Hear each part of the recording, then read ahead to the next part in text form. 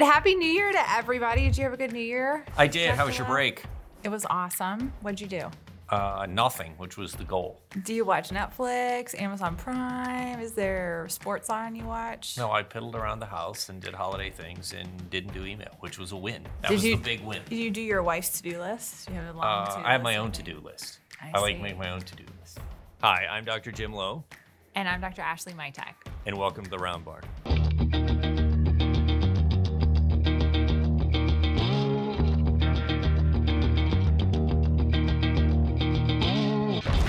All right, well, we're gonna need coffee to get through today's topic because there's a whole lot of stuff going on in the infectious disease world right now. Why don't we talk about what is on everybody's mind, this Omicron variant? It seems like all of my friends are getting COVID right now. Everybody's getting COVID. Why is that happening? Well, everybody's doing it. It's popular. No, that's... So it's an interesting bit, right? As we think about infectious disease and these viruses, and we've chatted about this before, but these RNA viruses have got what we call it a plastic genome. So they Oh, what? Whoa. I'm an anesthesiologist. You used a word that is not in my vocabulary. So they change rapidly, right? So they're highly variable. And so they're not conserved is the fancy word. And so the genes change a lot. And that's how they adapt, and that's their survival strategy. And so this is expected, right? We've got a lot of RNA viruses out there, flu, and in the animal world, PRRS, and on BVD and other things. So we've got these RNA viruses that change very, very rapidly. This happens all the time. And so this thing got introduced to humans, and it's just figuring out how to transmit in humans better. And so this is, I think disease ecologists and those of us who pretend to be disease ecologists said, yep, this is how it works. So you're not surprised by, it's fair to say, the evolution of the virus, that it is evolved into a virus that is easier to spread? No, not surprised at all. In fact, if you just had to start with a hypothesis and say, what's going to happen evolutionarily, this is exactly what you'd expect to happen. It's going to get better at doing its job, and a virus's job is jump to the next host. So when is this going to end then? End is a silly word. It's not going to end. It's now endemic, right? And so I don't know if the WHO has finally admitted that or not, but this virus has basically been endemic in the continuous transmission in the population, right? Shortly after it was introduced. And so this is like influenza and every other virus we have that floats around now, right? It's there. And so we've stomped out a few viruses, right? We got rid of smallpox. We've, by and large, kind of gotten rid of polio. There's a few pockets of polio still in Asia.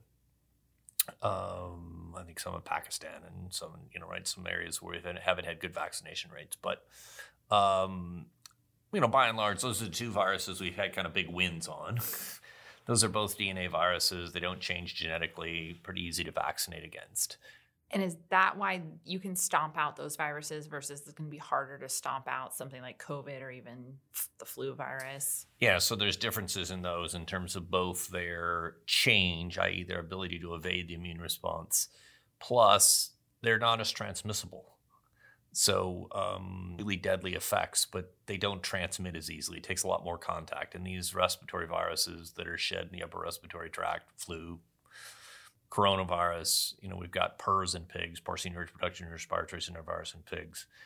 These things shift, and PRRS is a really interesting discussion. And it's a pig virus. It's not related to COVID at all. It's an RNA virus, and it's in pigs. But that virus really started primarily as a reproductive virus, and it transmitted reproductively. So it was sexual transmission of that virus, but it also infected the lungs. And as we stopped sexual transmission, we stopped infected boars. So it could be transmitted in the semen. So when we tested all the boars, when we removed the virus from the boars, the thing just became a respiratory virus. So now you have PRRS in pigs as a respiratory virus. Yeah, it's primarily a respiratory virus today. And the transmission thing is that, and Scott D did this work, we thought there was no aerosol transmission of the virus because they used some of these original viruses from the 90s. And they couldn't create respiratory transmission, aerosol transmission, small droplet transmission. And now that's probably the dominant route of transmission is small droplet, upper respiratory secretion, transmission of the virus. So the virus changed how it's transmitted, essentially. The virus virus changed how it's transmitted because it said, I can't transmit the way I used to, which it used to produce a lot of virus in semen. It was a reproductive thing. And it said, okay, I can't do that. Well, I'm going to now transmit respiratory. And so they've documented that very clearly that the new strains preferentially reproduce in the upper respiratory tract and they are shed that way. How is a virus like PRRS or COVID smart enough to figure out that they need to spread via respiratory transmission, or that it's better to spread a lot and only make people a little bit sick so then those people don't die, they just keep spreading it? Yeah, so it goes right back to the core of evolutionary theory. So first of all, a virus isn't smart. So these RNA viruses are clever, or they have a unique adaptation. And don't call them smart, they have a unique adaptation. They don't exist as a single virus because they have so much mutation rate and their substitution rate in their replication. They actually exist as what we call a quasi-species. So if a pig has PRRS, let's use that as an example, it doesn't have one virus. It has many, many viruses. And the strain that it has, the sequence it has, is what we call the consensus sequence. It's the most common sequence that we see. And so it's the most common strain, but there's a lot more there. And what we know is, and we did some of that work here with Tony Goldberg years ago to prove that PRRS exists as a quasi-species, as does influenza. And as probably does, I've not seen the work, but I presume COVID does. I mean, these things, that's how they work. What it really means is that in endemically infected populations, there's a lot more variation in an individual animal, an individual pig in this case, with PRRS. And in acutely infected populations or in acutely infected animals, there's a lot less variation. So we get a lot of virus variation. And then the virus, its evolutionary trick, right? So when we think about evolution and we think about evolutionary theory, fitness means you're more likely to pass your genes on to the next generation, or an individual gene, right, onto the next generation. We think about fitness not really as a whole host, but individual genes. So I'm more likely to pass an individual gene to the next generation. And so what defines fitness is the ability to do that. And with a virus, I can't replicate without a host.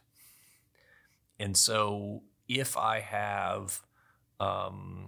use my host resources quickly, I kill my host, then I have to transmit to the next host before I kill my first host. So RNA viruses, this is where they've worked out, right, where they've evolved to. They exist as this quasi-species.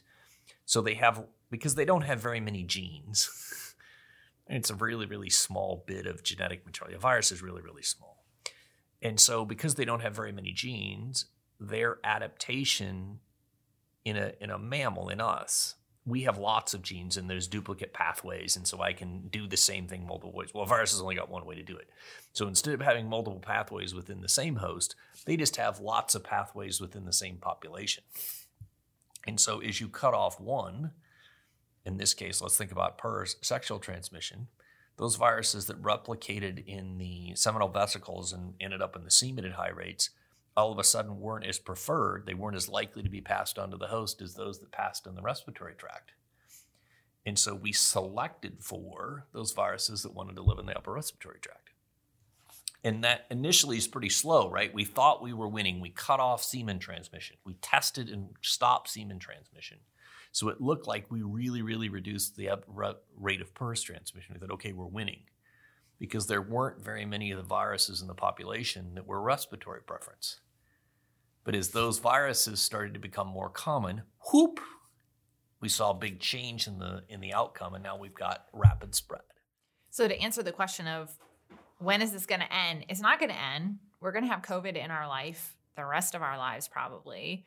Hopefully we will all have vaccines and our boosters or get immunity to it from having it. Speaking of boosters, how's your arm?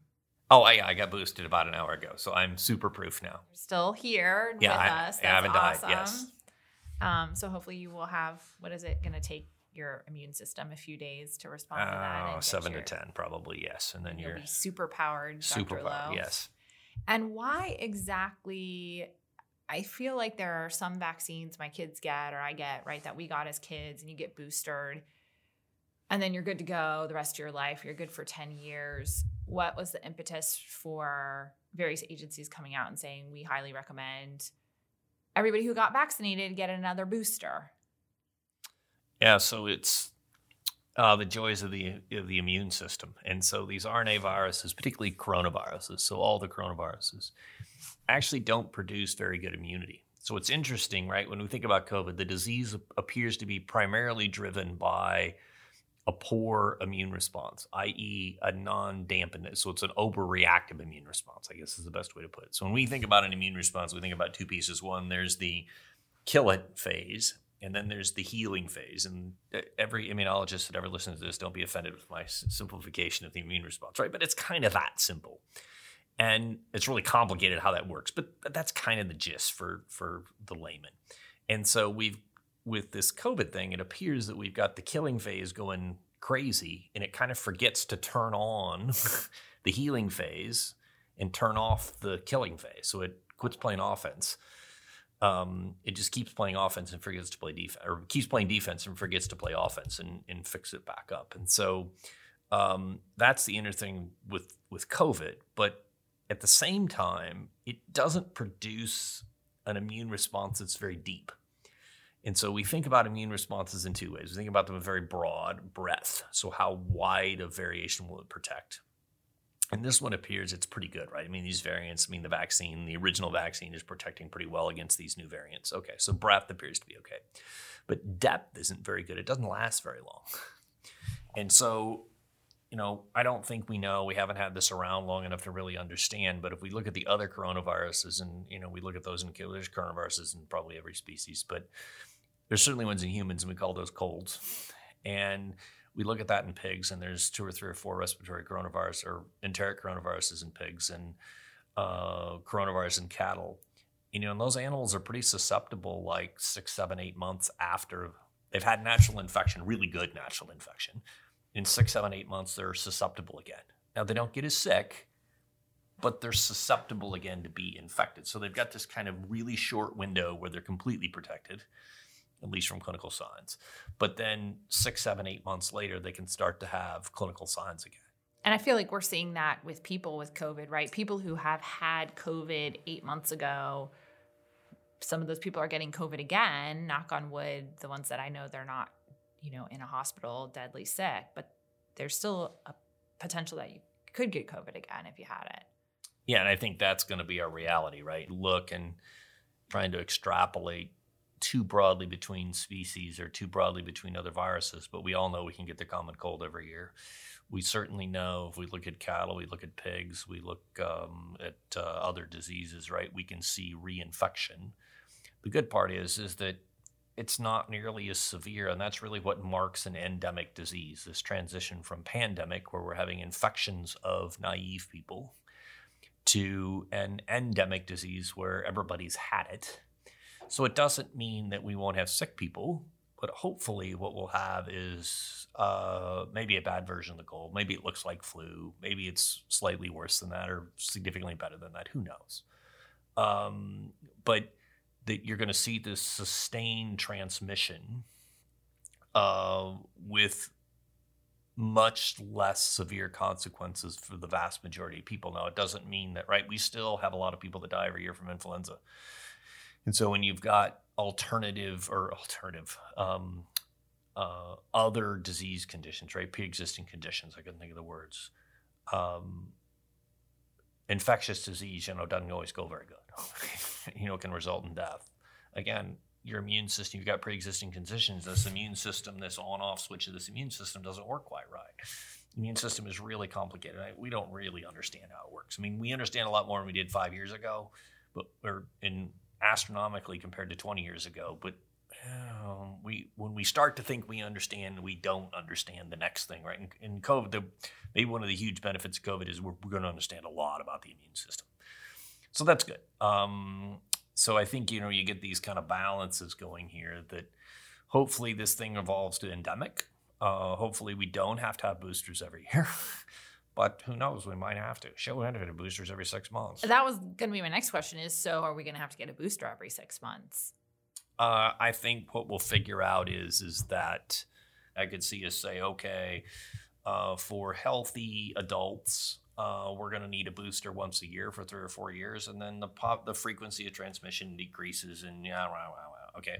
But I could also see, given what this thing has done, that right, we could certainly have high-risk populations. I can think about people in nursing homes, right? That's a pretty high-risk spot. You got marginally effective immune systems, a lot of density. If you get virus in there, a lot of transmission, right? Influenza is a disaster in nursing homes. So you could start to see where, okay, we're going to booster people in those spots. I could see people that have to go to the hospital. Hey, we're going to booster those people before they go into these intensive, high-density scenarios. The good news is that, right, you'd think this thing caused serious disease in little kids, you'd be really nervous because you've always got new little kids and they would have been exposed. And so the good news is, right, that probably little kids are not very severely infected. And so putting a vaccination campaign together with their other childhood immunizations, we can probably keep it from being a mess in little kids. But I think those are the, I don't, if I knew what the vaccine schedule was going to look like, I wouldn't be here. I'd be in the Bahamas drinking drinks with umbrellas in them, right? Because I'd be wealthy. But do we need to talk about anything else before we wrap up? No, that was a lot. I think it's as an infectious disease guy, as a disease ecologist, this has just been fascinating to watch, right?